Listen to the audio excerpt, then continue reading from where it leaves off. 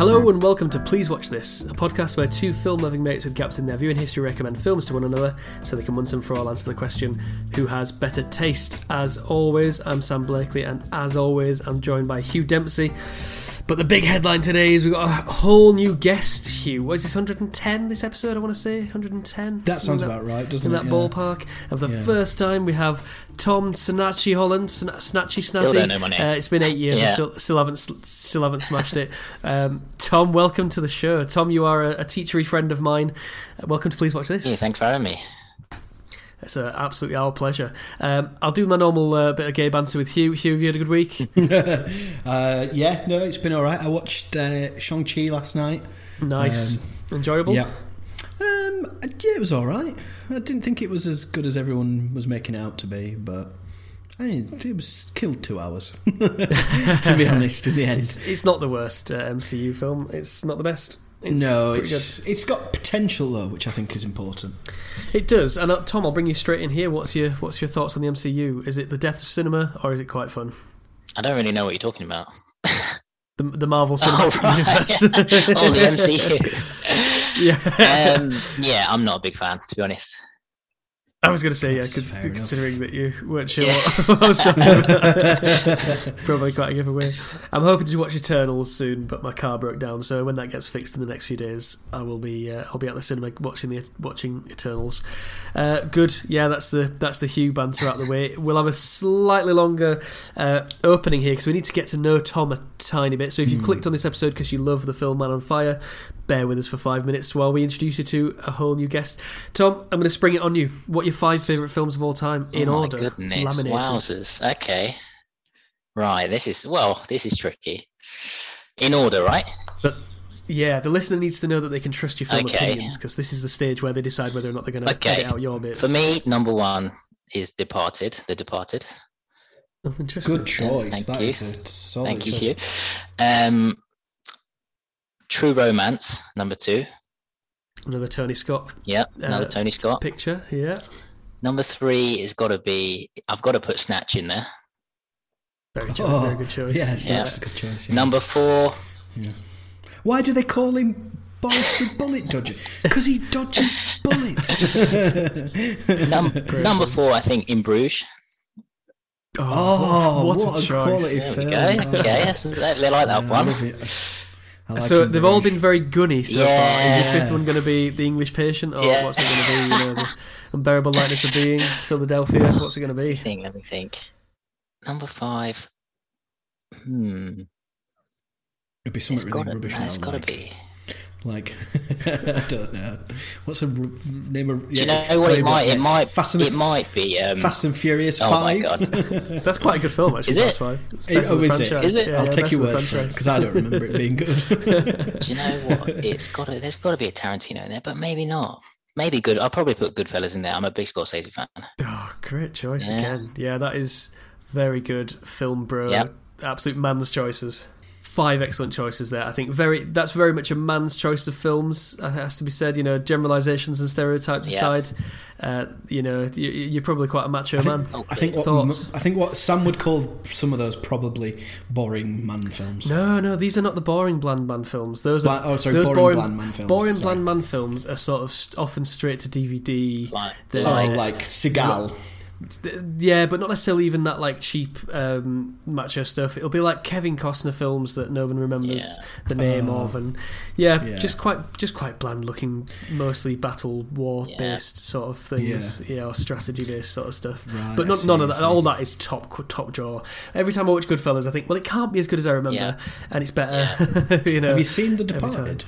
Yeah, well, that's a film like we talked about with No Country for Old Men that I watched 10 years ago and didn't really appreciate and then haven't rewatched. Right. So we could do maybe a double header. We need to reevaluate these films. Please rewatch this. New podcast. Tom's already settled his second appearance on the show. There we go. No, Departed. It's got the format. He's pitching, isn't he? Departed is the one for me. Everyone says Goodfellas is better, but I think Departed. Wow. What puts it ahead of Goodfellas? It's a tricky one. I don't know. I just think the it's a different kind of story to Goodfellas, isn't it? Goodfellas is kind of like a guy's career as a gangster, where The Departed's very much, this is a very specific thing that's happening, but then there's all these other things happening around it, and you don't know who you can trust and all that. Have you seen the original, the Infernal Affairs? No, I've not seen them. Not seen that either. I hear they're good. Yeah. Like I said, like I said to your fair, I like films. I like to think I'm a film buff, but I'm not like S tier. I think that's what the kids say now, isn't it? That is what the kids are saying, all over Reddit these days. The Reddit. Yeah, I don't think either me or Hugh can actually legitimately claim to be film buffs, other than it compared to the general population. Yeah. When you, like you say, when you get in a conversation with a Ben or a Dakota or something, you realise you're not a film buff. Yeah, you've seen 1,000 You're a films. fan, aren't you? You're a film fan. Yeah. And I suppose you know some onions, but you don't know your onions. You don't know the whole.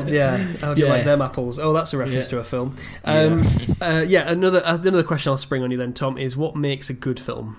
For me, I think I'm a bit of a sucker for a script and and the acting has to be good. Like, I've got a few. I mean, they're the two main things generally in films. So. The camera's got to be on. Yeah. Pointing at the people who are talking. Got to be pointing that camera in the right direction. What makes a good film? A good film, I don't really know. It's just something that I just want. All those films I've watched over 25 times, I'd say. Yeah. I guess, like you say, in terms of script, those are all snappy, smart scripts with quotable lines. Oh, especially Snatch. They all fall together. In Bruges, I must quote In Bruges as well. Once a week, Often I'll say to somebody, "You're an inanimate fucking object." I mean, every time I see Sam, and in his old house, he had some. He had I think it was like an old chimney press, but it created alcoves, and you'd just be sat talking randomly, and you just go, I point at him and go, "Oh, alcoves in your wall. Do you have this word in English? Do you use this word alcoves? Do you use this word alcoves?" Yeah. If enough, I mean, I've got a tiny little feature here on my wall for some reason. I don't know why, but it popped out a bit, and Sam was like, "Alcoves, you use this word?" I'm like, "Are they alcoves?" He's like, "They are for this joke." We've completely exhausted the joke. Well, I mean, this leads us very nice then, because Man on Fire exhausted the joke, have we? Bollocks? This joke, we'll be saying this in 25 years. But to make a segue, as I was professionally doing, the reason why I've got Tom on today is because he's the reason I saw the film that we're going to talk about today, Man on Fire. Okay. Why did he force you to watch it? Was he like, "Do this or I'll kidnap your family"? Yeah, it was weird actually. It was a really weird thing to do. But, before he had his kid, but I was threatening. Yeah, I think you're gonna have a kid, so I'm gonna. Your firstborn. I'll have your firstborn in the future. No, he's basically Moses. we talked about films a lot. We were at university together to do our teaching degree, and watched a lot of films and talked about films. And it always struck me that Tom had said his favourite director was Tony Scott, because I'd seen so few of Tony Scott's films, and obviously he's the slightly less famous Scott brother, so it's just an interesting choice. And then obviously, I mean, there could be a third Scott brother that we don't know anything about, kept in a closet somewhere. Kept in the attic in fish heads. And could be a good filmmaker there somewhere. And I think it makes the fish heads dance from Tom's other choices. It makes perfect sense that Man on Fire and Tony Scott is a good one for you. So I'm going to give a quick synopsis on the film. I feel like the listener can decide now whether they want to keep listening to Tom's views or if they're sick of them. And I'll give a quick synopsis, and then we'll find out why Man on Fire was so great. So it's a 2004 picture. Leads nicely from History of Violence last week, I should say. Denzel is a washed-up alcoholic assassin bodyguard type person. He's 47 in this film, by the way. I just want to throw that out there. When he's kind of like over the hill and washed up, I'm like, you're in your late 30s or whatever. No, he's 47. I thought he was like maybe 41 or 42 or something like that. The guy's in his mid-60s now. And anyway, so he takes on a job. He's bodyguarding the young girl of a rich family in El Paso in Mexico, and there's a lot of kidnappings for ransom. Is it not Mexico City? Mexico City, that's right. Sorry, it starts in El Paso, in Mexico City, and he's bodyguarding her. The first basically 45 minutes to an hour is him gaining a relationship with this 10-year-old girl and then really bonding, and him coming around to not killing himself. And then she gets kidnapped. We are spoilerific, by the way, listeners, so we're going to talk about everything in this film. She's then kidnapped, and it's about him getting revenge on her kidnappers. So, Tom, as the original recommender of this film and great lover of this film, I want you to tell us in great detail why this is such an excellent film. Okay, I've got a few points. So, like I said, like acting for me is a big part of why I like films. And Denzel in this is incredible. I think this might be, for me, it's probably my favorite of his roles. I think it's better than his Training Day. Yeah, I do. His Oscar-winning performance. Yeah, I do. I genuinely do. Really? It is. Yeah. Wow. Yeah. And Dakota Fanning's amazing in it. Like, I think, is this one of her first films? Yeah. Yeah. Would be. Yeah, very young. First 10 years old. Yeah. Yeah. And she I think she was 10 when it probably came out, but she was probably like 9 when they filmed it. Yeah. And like the acting between them is very natural, as well as with Christopher Walken. Like a lot of their scenes together, I think there was a lot of improvisation going on, but it's just like too great. Are you saying you kind of buy them? You can see them as mates. If that makes sense. Yeah. Seems so like, you're so believable between them. Right. These old war buddies, and they've been through the ringer together, and CIA mercenaries or whatever. Yeah. They can tell stories all night. Yeah. So it's great acting, and Denzel's one of my favorite actors anyway. So I love the acting. Second reason is I just think I do think it's shot quite interestingly. It's quite gritty. I don't know if that's the right word. It's quite gritty and grimy, which sort of suits the hecticness of Mexico City, I think. Yeah. It doesn't look like many other films in that completely frenetic editing, and everything's overlaid on top of everything else. It's not polished at all, but I do quite like that about it. And it's got interesting cuts, and it's quite an interesting way of doing it. I've got a similar vibe to like City of God. It almost seems a bit like bit budget, but it works. For like for a 70 million filter of the camera. Yeah. They've got the yellow filter, you're in Mexico. Yellow filter. But it costs 70 million. But you're right, it does have that grittiness, and it matches the film. It's not supposed to look polished, is it? Yeah. Probably about 10 million of that was Denzel's fee, I imagine. Actually, was it 70? I'm going to check that. Check up on the 70. That's just what I had rattling around in my head. It's probably getting good money for that then. Well, this was when star. You could sell a film on a big star's name, wasn't it, really? Yeah. They don't come much bigger than Denzel, do they? Let's face it. Had he done Training Day at this point as well? Yeah, this came out a few years after. Before that. And he's obviously been in another few of the Tony Scotts as well. Pelham, Deja Vu. There's definitely one or two others. Crimson Tide. I think I'm right in saying it's Tony Scott. I think so. So what else do you like about this film? Soundtrack's really good. I don't know if you guys picked up on that, but I only found out today because I thought I'd better do a bit of research. But it was the guy from Nine Inch Nails did a lot of the songs. Trent Reznor. Yeah. I mean, he's a proper, I think I want to say Oscar winning or Grammy winning or something. He's done a lot of, obviously David Fincher films. He did Social Network, and a couple of others as well. Yeah, he's proper film score type Johnny Greenwood kind of guy now. Yeah. And the songs they use in the specific scenes, I just think they just work so well. Like the scene with when he's drinking, quite early on, and he's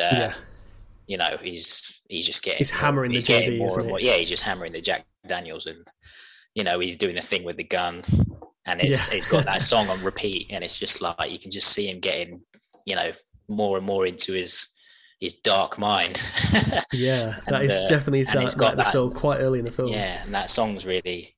And I think that song comes back a couple of times in the film, not quite sure, but I know what you mean about that, because it is it must be, I don't know, 7 years or so since I watched this film, and when I went to watch it again last night, I realised actually I don't remember much of it at all, which could be a criticism of it. But when the score came in and those editing tricks and not gimmicks, but they could be denigrated as gimmicks, I thought, oh yeah, I remember the feel of this film and how and the vibe of it, So love the score, love the music choice. Although the last song is obviously just the Gladiator music, isn't it? I feel like they can't, and no film can use it after Gladiator. But cheapens it somewhat, yeah. Yeah. And then, to be honest, I do like the second half of the film. I do like the revenge story. I do like the action. I'm just like, yeah, this guy just doesn't care now. He's just literally just going to kill everyone. and some of the scenes are quite dark, quite violent. Like, I just think that they're good scenes. Like, yeah, they really are. And it is such a film of two halves. People talk a lot about midpoints in films, where there's essentially no plot for the first 50 minutes of him just getting to know this girl. And I remember thinking, this is working so well because nothing is happening here, and I haven't looked away from the screen once. I haven't felt the urge to take out my phone at all. She gets kidnapped and it becomes a whole other film because, you could legitimately think she's definitely dead. You might think, well, I've seen films before, she's definitely not dead, but, for all intents and purposes, she is dead. And he just goes on this murderous rampage. I've mentioned before, because we've done a couple of other revenge films before, that my favourite novel is a Stephen Fry novel called A Star's Tennis Balls, which is a retelling of The Count of Monte Cristo, which is a 1,000-page novel where he's wrongfully sent to prison and he breaks out and goes on a murderous rampage. He breaks out on page 180, and it's just 80% of the book is him going and taking revenge on everyone who put him there. And that's what's great about this. It's more than an hour of him just ticking off one by one, and you lose track of how many people are responsible, so you're just well, just keep killing them in creative ways and I'll keep watching until eventually you die.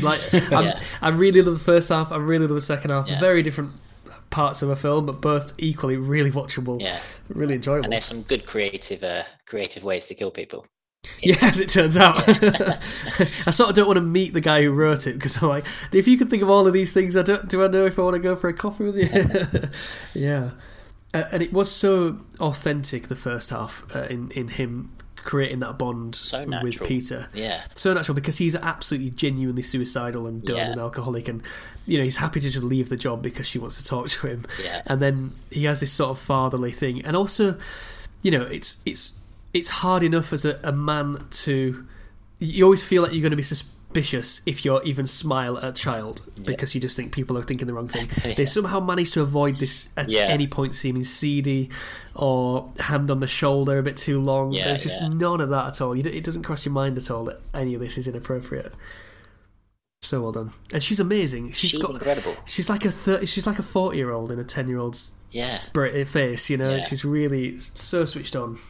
So, is there anything else you like particularly, Sam? I think do a lot of things there cross over with Tom, or absolutely, and I think do you want to mention some of those? I think one of the really good decision I like is that they didn't spend ages in flashbacks between him and Christopher Walken's character, kind of, because I don't need to see actually what they did. Show that he killed lots of people, probably some people who didn't deserve to die. Yeah, I'm happy to leave it there. Apparently there was a deleted scene where they talked about their long history together, but Tony Scott said, in the end, you don't need it. I love to keep an audience working for their information, and you don't need it. And it'd make it a 3-hour-long film, so you don't need it at all, and it wouldn't benefit from it. It doesn't lack from not having it. Yeah. Anything else, or should we move on to what those were the big ones? And I think when we get into the discussion with you, we'll pull it apart a bit more. Okay. I mean, Tom, are there any reasons why you think Hugh might not like this film? Well, what do you think? It's always the interesting question, if you ask me. Some people I think will think it's a bit too long. Yeah, I think. Right. And some people might just see it as like a rubbish revenge film, like Taken, or something like that. Do you know what I mean? Yeah. I think somebody. Well, I remember Hugh didn't like. I think it was Blue Ruin because there's too many revenge films out there. He's like, this is just another revenge film. Not to bring up that review again, Hugh, but you did say those words. Yeah, it's quite long. Maybe it's just another revenge film. It could be, and this really goes back to what you said, Tom, about the performances, the acting performances needing to be so good. If Michael Bay had directed this film, which at one point he was offered to do, and if they had got Mark Wahlberg in it and some other people. What do you mean I'm on a revenge story? This could have been such cheesy, generic, boring, bland man film nonsense, and it is kind of cheesy and goofy. And it's Yeah. only that Denzel is saying these lines and Christopher Walken is saying these lines that they have any sort of credibility. The scene between Christopher Walken and Giannini, where he's basically saying, you know, he's an artist and all that. Yeah. There's a bit where he says almost to camera, so this guy was suicidal and she taught him to love life again. It's like, yeah, we know that was an hour ago. We know that, and that's why I'm still watching this film, because of this guy. Yeah. Like, if that was said by Jai Courtney or Sam Worthington or someone, oh fuck off! I don't need to watch this Guy Pearce, Guy Ritchie knockoff. You know, so it's so close to being that, but I think it is. What if Statham said it? Yeah, it is classier than that because of the performance. He's got more going for it. It's just a bit more interesting. The acting, the scripts, the shots, everything just makes it a lot better. Yeah. And I do think Hugh would like this because he likes Tarantino and he likes you know, Scorsese in those films you mentioned. He might see it as a cheaper version of one of those, but I think we'll probably get a decent review. Plus, everyone needs to have a good revenge film, don't they? So this can be the the creme de la creme of revenge films. Exactly. So is it the creme de la creme for revenge films for you? Ooh. Yeah, I'm trying to think. Are there better? So we talked last week because we watched History of Violence last week, and that was a really good one. We talked about John Wick and Nobody and all these other films, Equalizer, big revenge, a lot of films, and where you hear that this guy's really good at killing, but you don't see evidence of it until the final act or the midpoint. I'm trying to think of, like you said, like Blue Ruin, like just films that are just pure revenge. I suppose, like John Wick is probably one. Obviously, Taken is the one I keep forgetting. Yeah, it's a revenge film. Commando, what a great film that is. Yeah, Commando, but I don't think it's more of a rescue than a revenge, isn't it? Yeah, and it's a bit of that's kind of so bad it's good sort of. Yeah. It's very B movie, isn't it? Where this isn't a B movie, is it? Let's be honest. So I think probably Hugh will like it a lot. Revenge is such a compelling motivation for a character, and it's so cathartic. You know, it's up there with getting the girl or winning the tournament. It's one of those things that we can all appreciate. Well, what we're going to do is we're going to go for a break. When we come back, we are going to find out once and for all if Hugh actually liked this film in what we like to call Hugh's Views. Oh, I thought it was Hugh's Opinions, but it's Sam's Views and Hugh's Opinions, yeah. So join us after the break.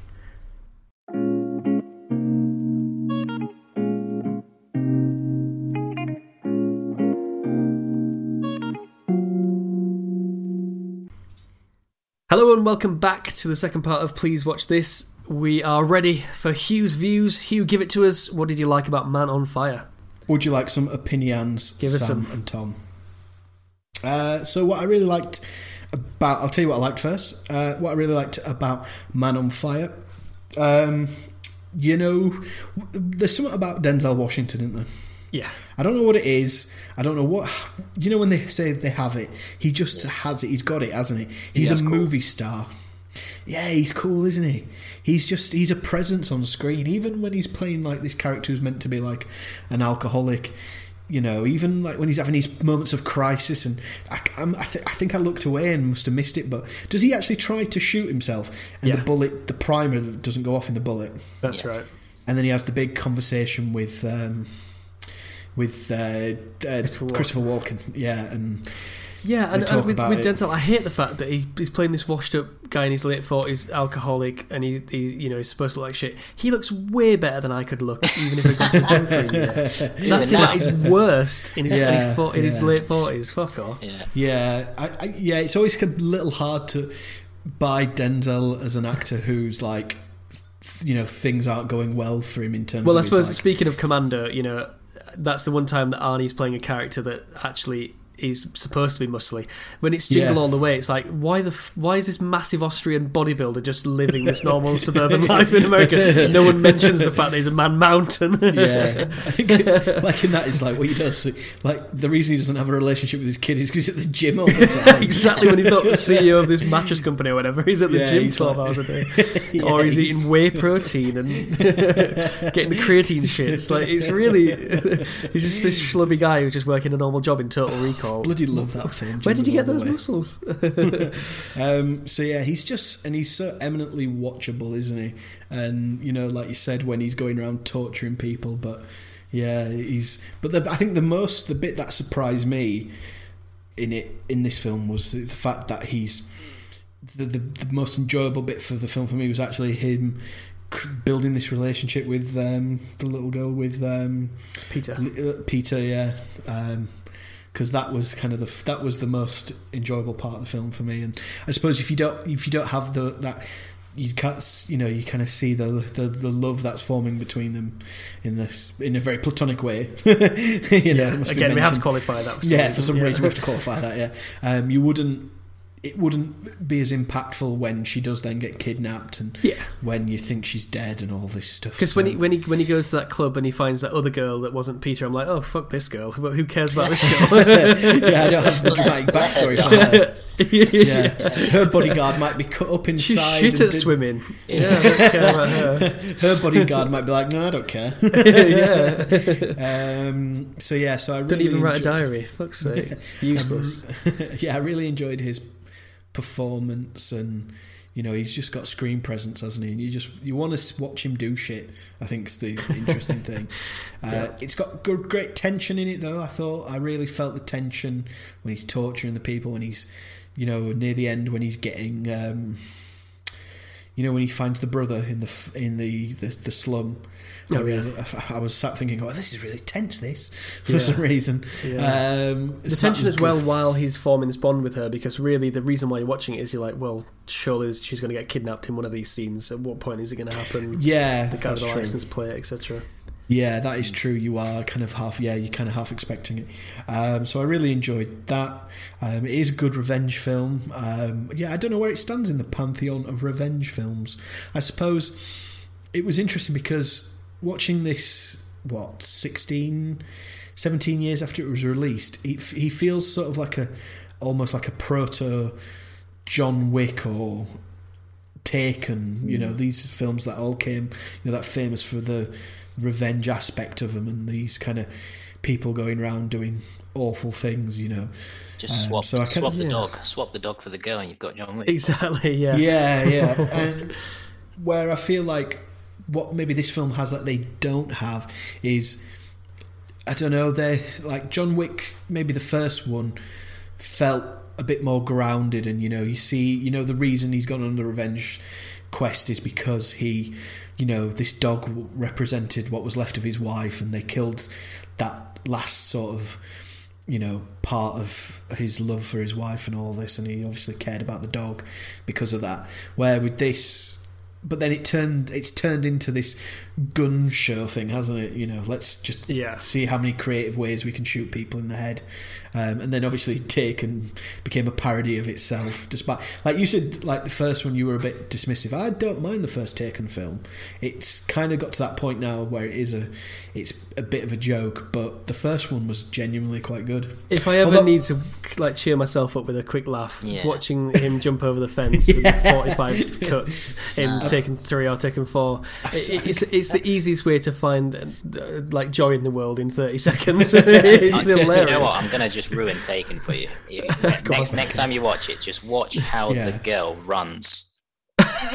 Why does she run really stupidly or something? It's just so bizarre, honestly. Next time you watch it. I think I've got it on DVD, actually.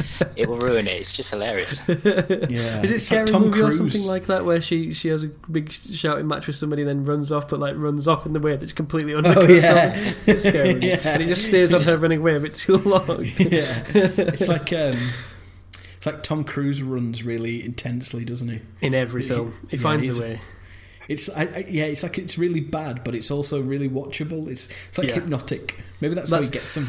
There's a really good episode of the Cracked podcast from years ago, which was weird, oddly specific things that some actors do in every film. And Brad Pitt eats snacks in every film. He finds a way, and Tom Hanks pisses in every film. It's a massive part of the plot in every film, whether it's peeing in the sea for Castaway. We didn't need to see that. Green Mile. The Green Mile urinary infection, in Apollo 13. It's like showing, and it's him who's pissing to show us how he does it in space. He's trying to write that in the film. I think so. I think it's in his contract. It's like, this is my rider, and also I'm going to have to urinate in this film. Specific, isn't it? On camera, yeah. And Tom Cruise, every film he runs in it. Yeah. So what else did I like about this film?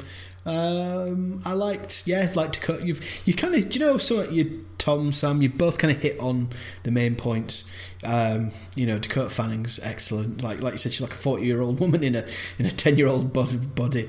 It's a shame we haven't seen more of her actually over the years. I think she made her millions and decided after Twilight that was her. She was going to go be a. Well, she's like 26 now. Yeah, and there's no guarantee. 24 I haven't. No, she's 26, 27. Yeah, 94. She was born. I haven't seen many things she's been in the last few years, but I suppose if somebody is a 10 out of 10 for a child actor, there's no guarantee they're going to be even an 8 out of 10 in their 20s. You know that. True. The kid from ET. I think they always turn a bit weird. They always go a bit weird, don't they? Yeah, that's another thing. You've got to grow up with that amount of fame. Yeah, I think isn't it like now Macaulay Culkin's finally at 40 stopped being a complete drug addict. Yeah, he seems well-rounded and everything now. Yeah, he seems. I remember apparently the boy who was in Kes wrote a letter to Macaulay Culkin when Home Alone came out saying, basically, watch out for being a child star. It's not very good. And watch out for MJ. What else did I like about this film? That's the main things. There's not a lot I didn't like, but there's not. I suppose it isn't a huge list of what I did like, but yeah, it's a solid film. It's a good film. I enjoyed watching it. I really enjoyed it. It was. I wouldn't say it's Denzel's best. I think still Training Day, personally for me, Tom, is his best performance because there's that character. But I think that character's is really well written. And is this his third appearance on Please Watch This? Malcolm X. What else? Training Day and this. Yeah, and we only did Malcolm X a couple of weeks ago, didn't we? Yeah, and basically he's an actor I always really respected, but I'd seen so few films of his. I'm glad I've seen a few more now. But yeah, so what I didn't like about this film, like I said, there's not much, but I have. They're not things that I didn't like. It was more things that annoyed me, if that makes sense. Because I liked this film, but there was So the one thing that really got under my skin, though, I think the one thing I didn't. I take that back. There's one thing I didn't like about this film, and it was the fucking Gladiator music. Oh my god! Yeah. I told you. I don't think it's the music from Gladiator, but I think it's I think it's the woman who sings the final song at the end of Gladiator. You know that. I can't remember the name of it, but I think it's called "We Are Free." But I think I was listening because it comes on a couple of times, and I was trying to listen for it, and I was like, "Oh, that sounds like the Gladiator music," and then I was like, oh, maybe I think it's the singer who sings the Gladiator music at the end. And it really, it is entirely appropriate for this film. It's just completely throws you out of it. Yeah, I agree. I actually agree with that. It's like you can't use that when it's already been in such a huge film or a similar song. Yeah, it's too similar, isn't it? Everyone just goes, what, Gladiator? yeah, and even though it's fitting for this almost spiritual journey that this character goes on in the end because of his desire to save this girl or to get revenge for her, and then I found that really, really peculiar musical choice, especially because Gladiator came out 3 years before this. And it's people haven't forgotten that best Oscar winning film. I know your brother made it, but geez, mate, come on, don't be so on the nose with it. The other thing I didn't like, I must admit, it didn't bother me at first, but that so he's to be fair, me and Sam talk about this a lot recently. And we say about directorial authorship, of how, we like it when a director actually puts their stamp on the film by having certain visual cues and doing certain things with the camera to make it interesting, or to at least give it a look. Say what you want about, say, J.J. Abrams and his lens flares, but when you're watching a J.J. Abrams film and a lens flare comes on, or even if you don't know it's a J.J. Abrams film, and then a lens flare pops up, you're like, oh, this might be a J.J. Abrams film. We're doing another Terry Gilliam here. Is J.J. Abrams. There's no H in there, I don't think. What? J.J. Abrams? Yeah, you're saying Abraham, Abrams, the father of the monotheistic religions. Anyway. Oh, yeah, I've heard of him. Yeah, he had some kids, didn't he? But didn't like one of them.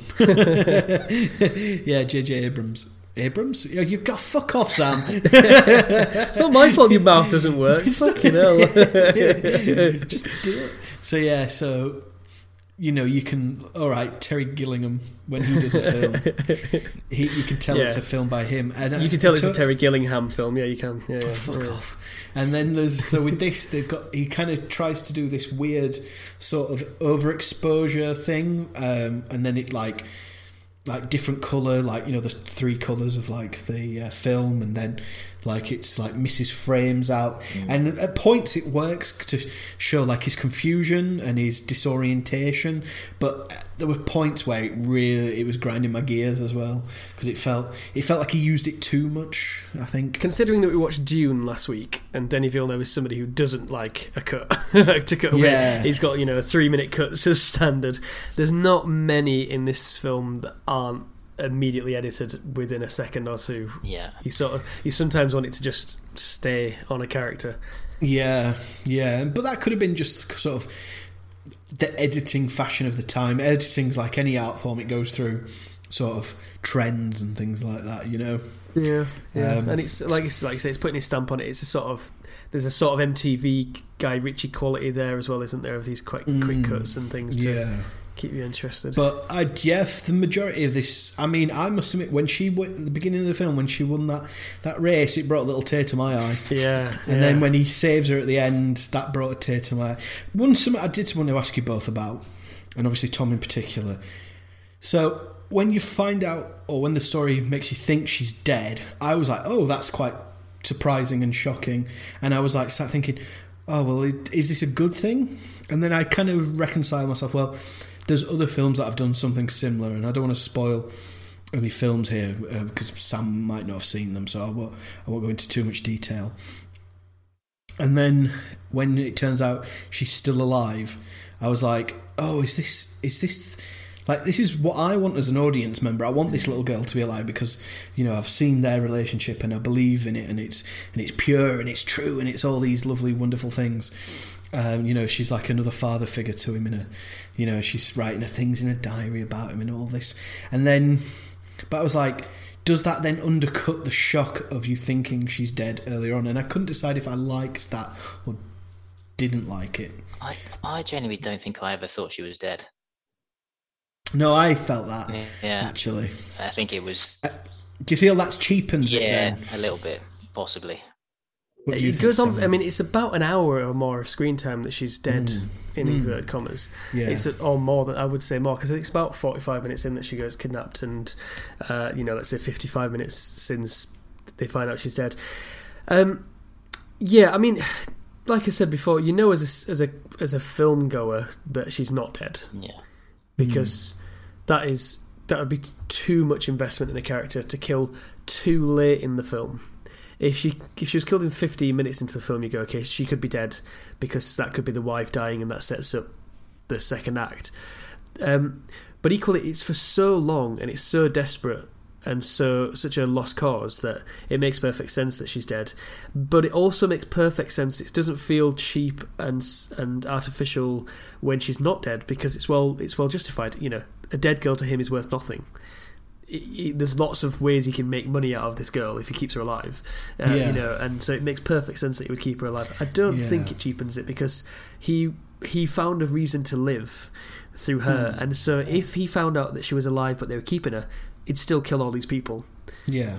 So I don't think it changes the what would have happened. Right. So you don't think it changes the outcome? I think the only thing it might have changed is the fact that the dad wouldn't have committed suicide. Yeah. Yeah. Which it undercuts that a bit, because it's like, Crease, when she meets Creasy on the bridge and she's like, I love you and all this, and she's like, by the way, your dad's dead. Yeah, I was thinking that. It was like, when she gets back to her mum being there. I've just got, this is great, but I've got some news for you. Yeah. Or even like the mum later going, right, I've got some news. We can't go home right now because he's sitting there in the living room. Body we're going to get a hotel for a bit. We're obviously going to move out of Mexico, because why the fuck are we still living here? And this is probably a criticism of the film, is a woman, even a blonde woman who looks like the mum, and clearly Mexican man, they would not have the world's blondest Hitler would be proud of that little girl, that kind of thing. She's a great actress, and they made the right choice, but she is way too white for this role, And I didn't really truly buy that those two would be a couple. Sometimes when you get like movie couples, you're like, those two have no chemistry, and I didn't buy it. There was like no chemistry between the two characters. They weren't a great couple. I mean, like maybe that he arranged for their daughter to be kidnapped, so that's a cross. But yeah. And it was interesting because I watched Shang-Chi straight after, and even though they're not like a couple in that film, him and Shang-Chi and is it Awkwafina, Katie's her character. Those two have like a billion times more chemistry together than the husband and wife supposedly. In this film. I mean, I definitely got the vibe that she hired Creasy because she definitely wanted to fuck him. Like, there was a feeling of that, wasn't there? At times, apparently, there's a sex scene cut between them. So that's probably between the mum and Creasy.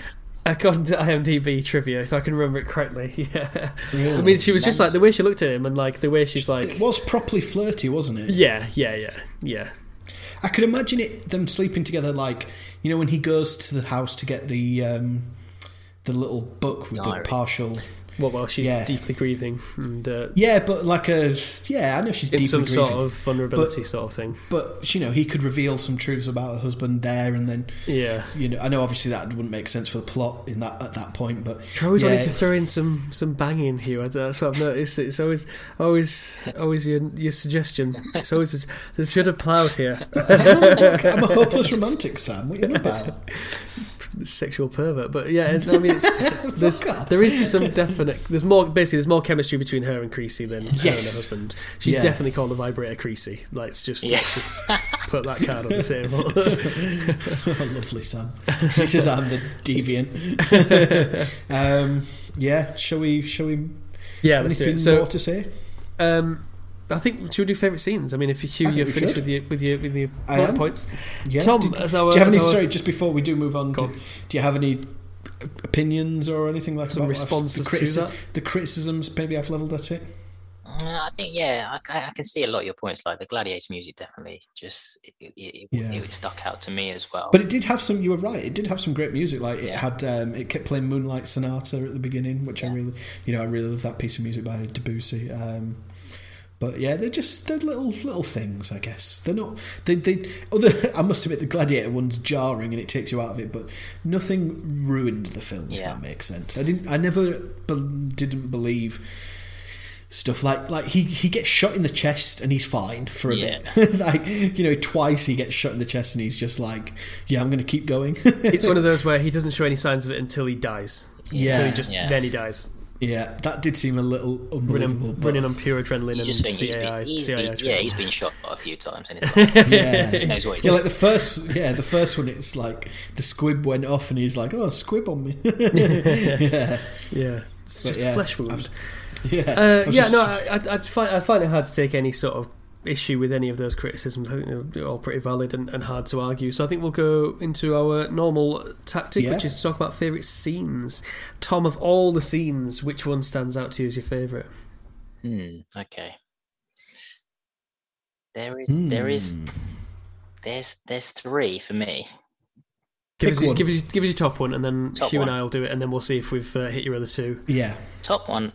Do you know what? It's probably not going to be a scene you guys have chose, but it's the one where it's Denzel and Christopher Walken in the cafe, just chatting, and it's just they're talking about how he met his wife and they were going to go, traveling, adventuring together, and it's just a great. Is that the one where she's with them? Yeah, and she gets him the present, and she gives him the St. Christopher.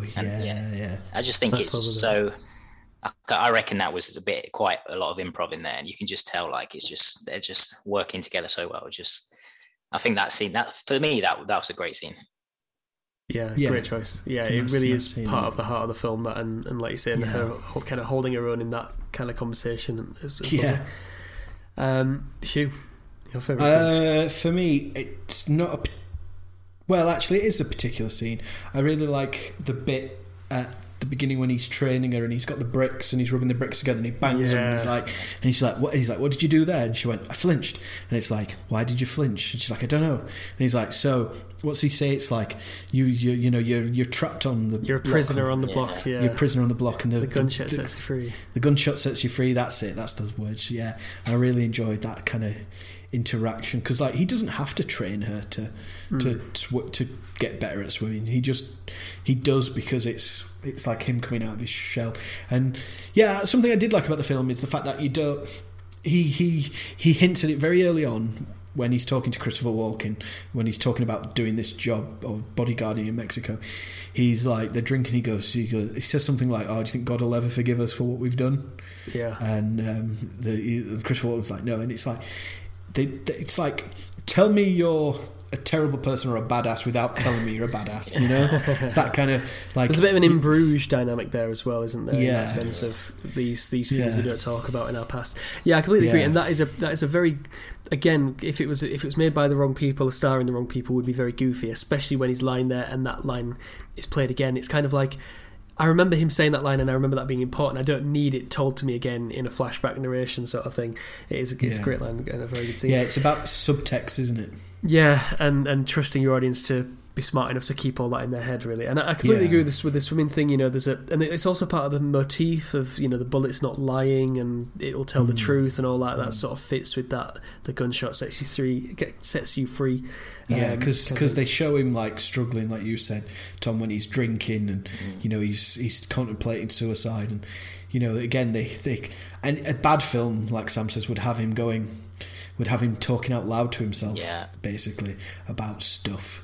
Where a decent film or a good film has it just show, you know, it's show don't tell, isn't it? Exactly. I think I struggle for favourite scene. There are quite a lot that stand out, and I think this goes with a question that I'll have for you both, which is, what's your favourite kill?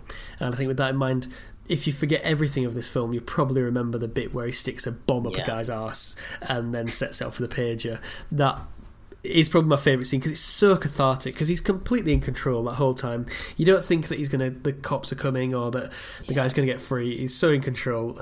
And I think that was my favourite scene and probably my favourite kill. Tom, I know you've got some other favourite scenes. What were the other big hits? And also, what was your favourite kill in this film? I mean, it's hard to go against that one, isn't it? Yeah. Although the cutting off the fingers and then with the cigarette lighter is pretty brutal. Like, I struggle to watch that a little bit. It's just like horrible. And he's like, "Give me a cigarette," because he knows. He's like, he knows at the end.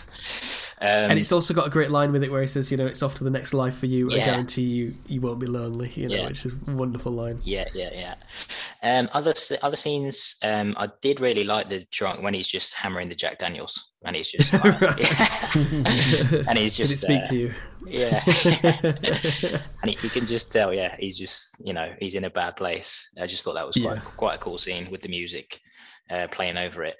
I thought it's particularly good because in screenwriting circles, a lot of the time they have what's called the Dark Night of the Soul just before the final battle or the final match of the tournament or whatever. When you win it and you snatch victory from the jaws of defeat, he has his Dark Night of the Soul after about 15 minutes of the film. You know, he really gets it in early, so we know what the rest of the film's going to be about. Him coming back to life. I also like the kidnap scene. Yeah, pivotal scene. Good. Yeah, the leading up to the burps, and then, you know. I like the fact that his spidey sense is tingling as well. Yeah, he sees that license plate, and I like how they didn't make him so supernatural that he killed everybody. He's like, oh, he's dead, and she's been kidnapped. What is this? How long is this film? 45 minutes. Oh, right, okay. There's more to come. Favorite kill then, Tom? So you're going for the suppository bomb? I think. No, I'm going to go for the cutting off the fingers. The one in the car. I think that's a great choice. Hugh, probably the best two have been taken. Have you got a favourite kill, Hugh, other than those two? Yeah. I like the fingers one at the beginning, because that kind of just sets the tone for the rest of the film, doesn't it? Yeah. I did like the suppository one, but I preferred the one with the it's brutal, isn't it? It's a pretty brutal film, and that kind of exemplifies that. You know, he cuts this guy's fingers off and then he just shoots him point blank in the head. There's no sort of, I don't know, there's no like, oh, maybe I'll let them go. It's, no, I'll just kill this guy like a cold-blooded murderer that I am. Well, I mean, links to that. This could be in the quiz, but I'll just throw it in here. If you had to guess, how many kills would you say are in this film? Oh, let me think. 1, 2.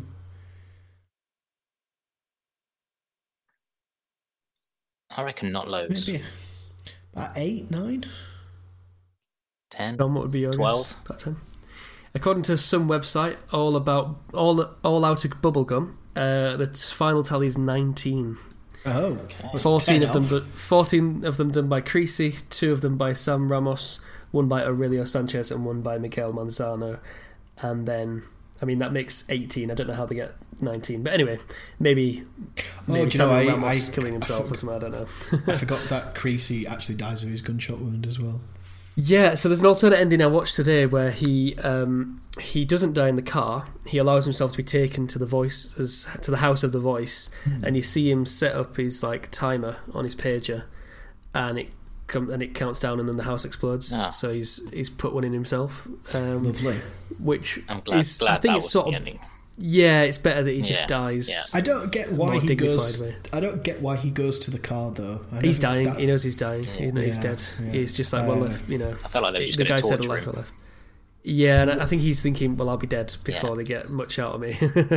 Yeah, I really thought he might kind of charge at them so they shoot him or something like that, but it's quite a nice, dignified way to go. Favourite lines then, Tom? What's your favourite line of dialogue? Well, the obvious one is when Christopher Walken's talking when he's in hospital. He's like, you know, anyone can be an artist with anything like food or whatever.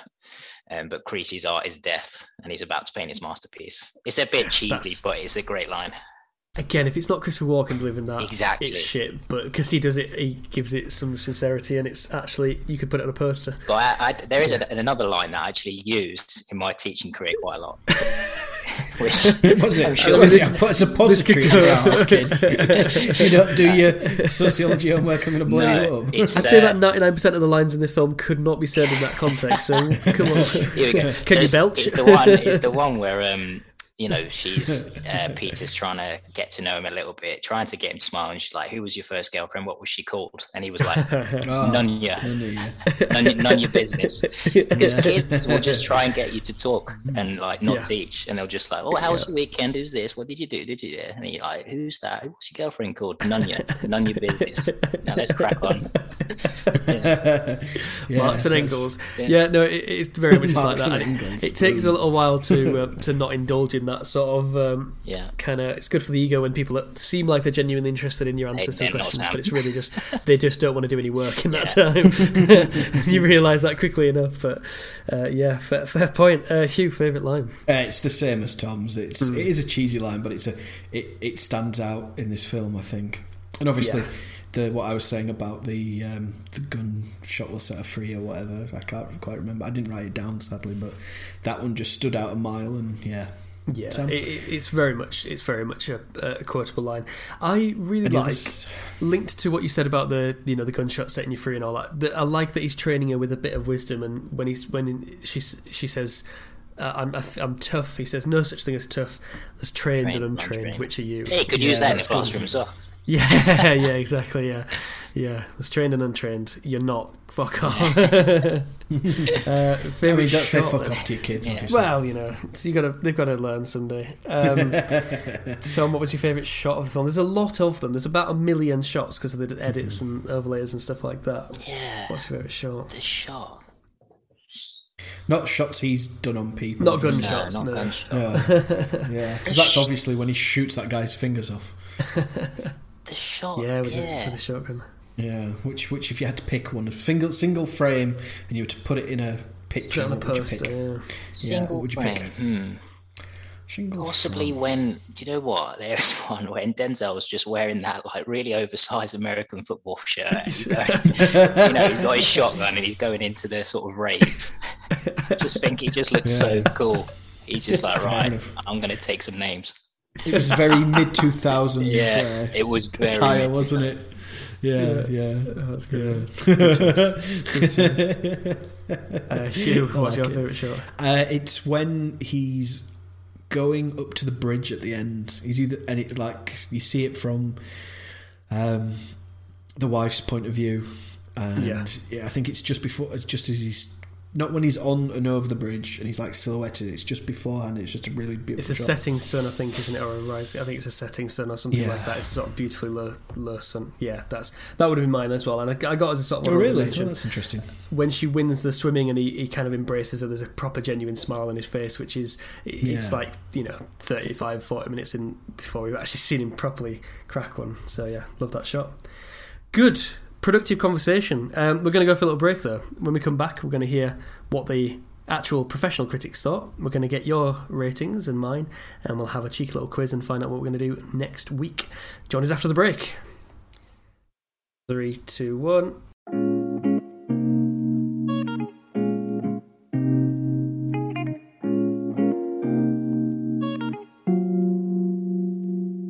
Hello and welcome back to the final part of Please Watch This. Let's get into the critics then. Hugh, I don't know if you saw, if you had to guess the Metacritic rating, what would your guess be? I think this is like a 7.5. Somewhere in the 75 kind of region. Tom, I don't know if you saw the Metacritic score. What would you guess the critics thought? What was the aggregated percentage score? I think they would, percentage, I think it would be like 71. You'd think this. 47%. On Metacritic, so many negative reviews. Oh wow! And in terms of the Metacritic, in terms of the Metacritic scores, there wasn't a single 100% in Metacritic at all. Ouch. I'm going to start with our favourite recurring critic, Roger Ebert. Not Gene Siskel. No, colleague. To be fair, he was dead by the time this film came out. Anyway, to be fair, So we're going to have a review from Roger Ebert.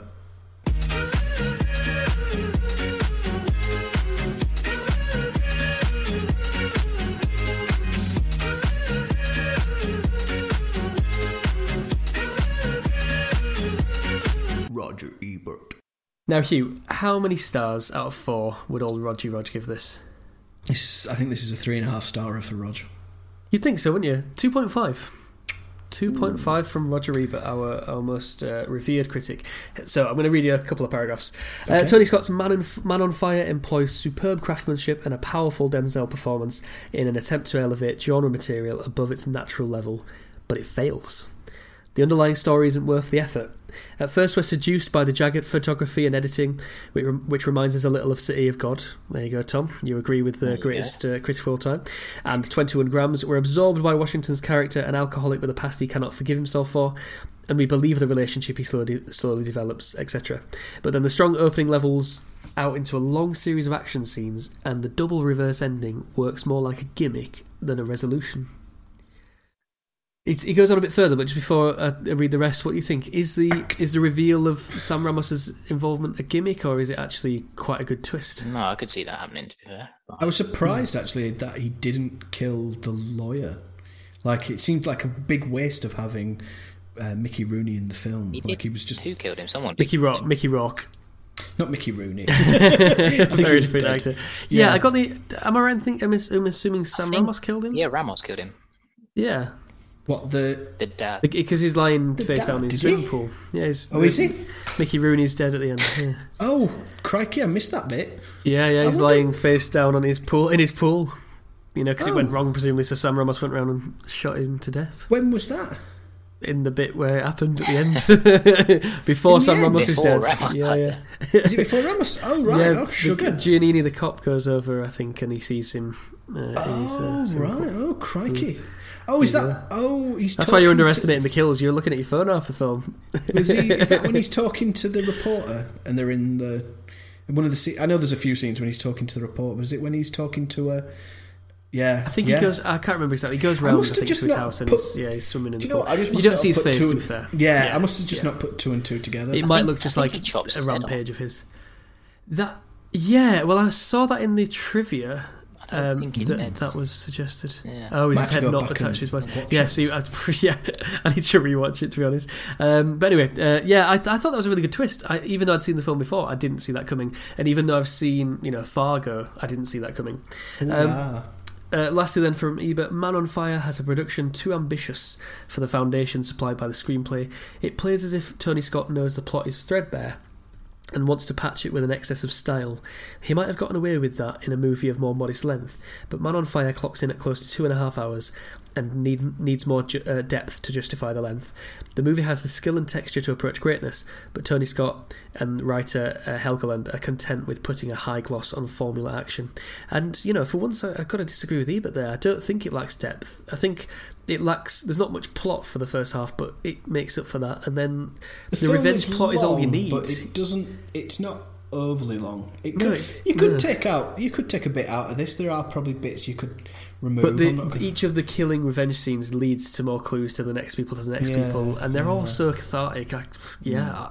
I was surprised actually that I didn't come away thinking I would have cut any of that film, and I really don't think I would have cut a minute. When he says the double reverse, I can see how people would be annoyed that the little girl survives, but as you said, you just never believe she's dead, do you? So. No, but again, she's off screen for so long, you could come around to that idea. Let's go for a truly negative review. Wesley Morris in the Boston Globe gave it 12%. Oh, wow. Which is not a very good score. Does this hurt you inside, Tom? Yes. I'm going to track him down. Get revenge for his review. Cut his fingers off. What's his name? Wesley Morris. He lives at 14. So he says that the film is ponderous and bloated, dragging the Bible and Giannini into its swirling cesspool.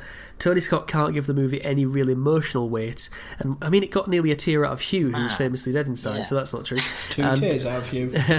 And Denzel Washington gives his first lifeless performance. Is Tom, he mental?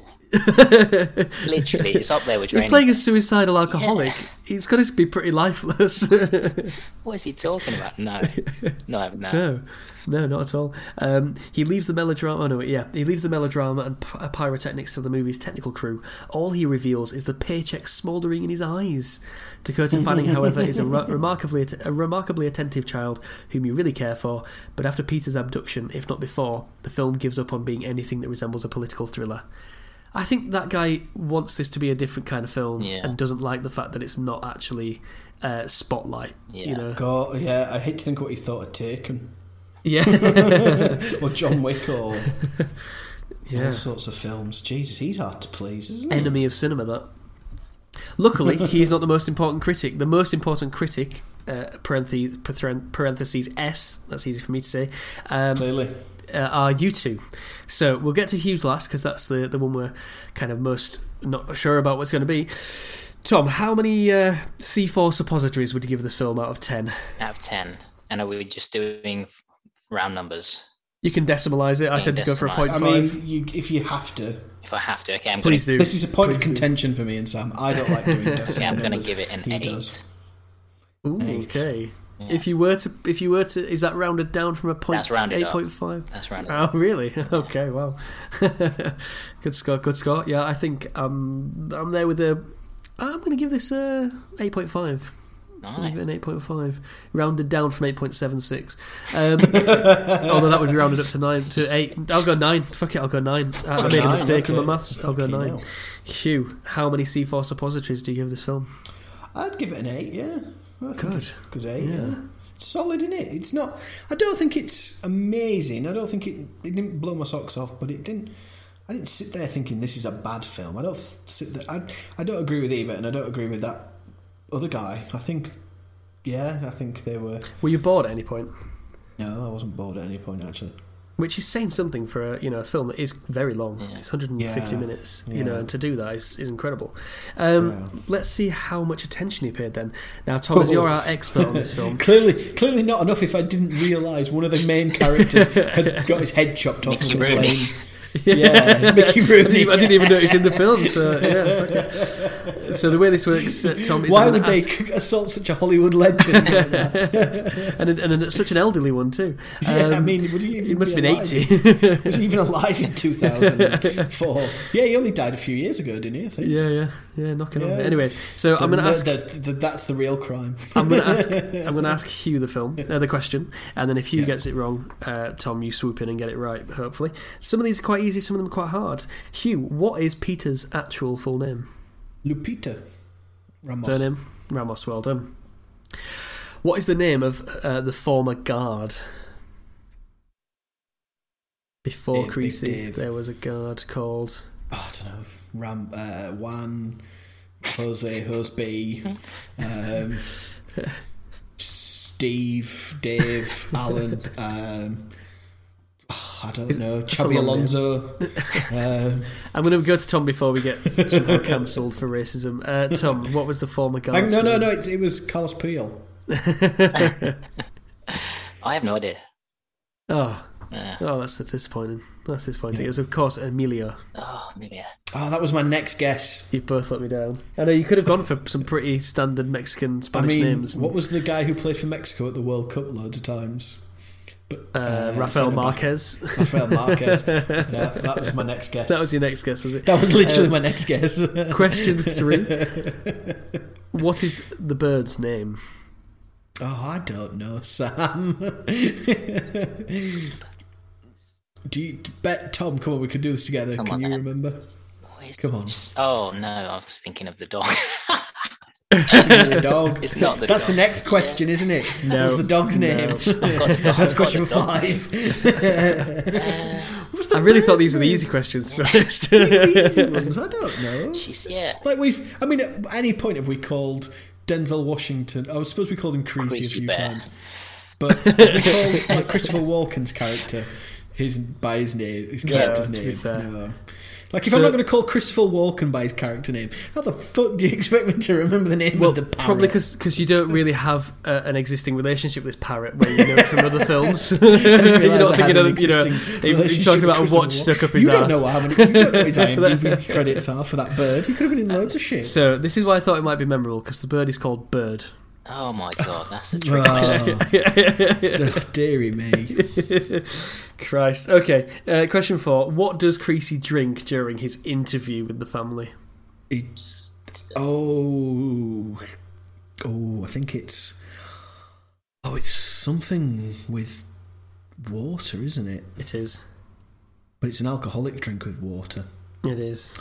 Oh, damn it, I know this. Oh no, what is it? Oh, this is really annoying me now. 3, 2, 1. Tom's go then. Tom, what is he drinking with water? Surely whiskey. Yeah, well, Jack. Oh, is it just Jack and water? Yeah, that was what I thought it was. Oh, he's double crossed me there. You bastard. For this next one, I'm not sure which way around to ask this, but I'll put it like this. Oh god. Okay, I'm going to do it like this. I'm going to ask you, who is the patron saint of lost causes? It's Saint.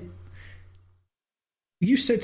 What did you say earlier, Tom? Did you say Saint Christopher? I did. But it's Saint Jude. He was It's incorrect Saint in Jude, saying isn't it? Yeah, that's what I thought. Saint Jude. Yeah, it was Saint Jude, the patron saint of lost causes. That's Saint right. Christopher's Travellers, yeah. Yeah, safe travels, which is basically the same thing in terms of you put it around your neck and you're safe. I'm going to throw in an extra question, which I thought might be the first bit of challenge, but we'll see. This is a very difficult question, okay? So feel free to just say this is too hard. There's the newspaper headline that they run when they report on Daniel "The Voice" Sanchez. What is the big headline that she runs, even though she's threatened with her life? Oh, it's something like "The Voice of." This is the face of terror or something like that. You're well in the right ballpark with that. It's none of the right word. None of the words are right, but the sentiment was right. Just not the actual. So I've got it wrong, but not completely wrong. Yeah, the idea was there. Tom, do you want to have a stab at that? The effort was there. No, I no idea. No, I mean, yeah. It's Fear Has a Voice, so TNA voice. Fear. That's good. Yeah, Fear Has a Voice. That sounds fantastic. Sounds like a film, that doesn't it? Fear Has a Voice. Fear Has a Voice. It does actually. Yeah, so between you got 1, 2.5, and a bit more. Whatever. 2.6. Not so bad. Could be worse. C+. Right. That's all the ratings. That's the quizzes, etc. The final question for you there, Hugh. Well, penultimate question for you there is: would you recommend this film? I would recommend this film. I enjoyed it. It's got some stuff I don't like in it, but if you change the music and you get rid of you'd have to get rid of all of those like camera thingy-mabobs. Just like 40%, and no one will know. Yeah, it's like the lens flares. There's too many of them, but I don't hate them. If that makes sense, they're good good visual motifs at times, and then at times they're just overused. But yeah, I would recommend it. And it is an 8. It is it's a solid Denzel film. It's probably like third or fourth in his. It's above Deja Vu. Denzel. It's below Training Day. Is that what you're saying? Yeah, it is above Deja Vu, and it's probably above The Flight or whatever that was called. Flight, yeah. Oh, yeah, I never saw that. Yeah, Flight. That's the one. Yeah, again, I watched about 25 minutes. What of about it. American Gangster? Have you seen that? I have, unfortunately. Yeah, that is not a good film. Didn't like it. No, it's a bit shit in it. Let's be honest. It's got some bits in it that are interesting, but it's generally just a bit. It's a bit. I don't know. So, when it's not greater than the sum of its parts, if that makes sense. Where this is a good Christopher Walken performance as well. Yeah. Like he's not in it that much, but he is good in it when he's in it. He's a top tier actor. He's S tier, as you said, the kids are saying. As the kids say, yeah. Yeah. My other question for you then, Hugh, is with that in mind, what we're going to watch next week? So next week, keeping on our mid 2000s sort of buzz, so films we should have watched when we were like 15, 16, 17, and it was a film I was surprised you hadn't seen. And we've just had Bonfire Night or Guy Fawkes Night or however you want to call it here in the UK. If you are mere 7 days ago, mere 7 days, or 8 or 9 by the time this comes out. But it is on Netflix, so we're going to take advantage of that. We are watching V for Vendetta. Really should have done last week, but really should have done last week. Gotta get it sorted out. V for Vendetta. Yeah. So what do I know about this film? I have seen a couple of scenes from it. You sort of like a YouTube thing was the scene from V for Vendetta. The sort of is it kind of one of those films that's in the cultural zeitgeist? I mean, you think you know it, but maybe you don't know it as much. Did Anonymous get their image from the film? Yeah. Or did it, yeah. Okay. Yeah. So I know that. I know Hugo Weaving's in it. I think Stephen Fry's in it briefly, and Natalie Portman's in it. And it's a sort of like rise up kind of Occupy movement type film. I don't know much more, but like I say, I have seen quite a pivotal scene where he gives a speech. I'm really looking forward to it, to be honest. I think it's going to be really good. Tom, have you seen V for Vendetta? I've seen it a long time ago, and I think I've only seen it once. Did you like it? I liked it.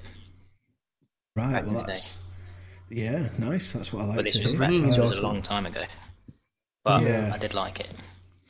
It was written by the Wachowskis. Oh, that's true. Yeah, did they direct it as well? No, it's somebody called James McTeague.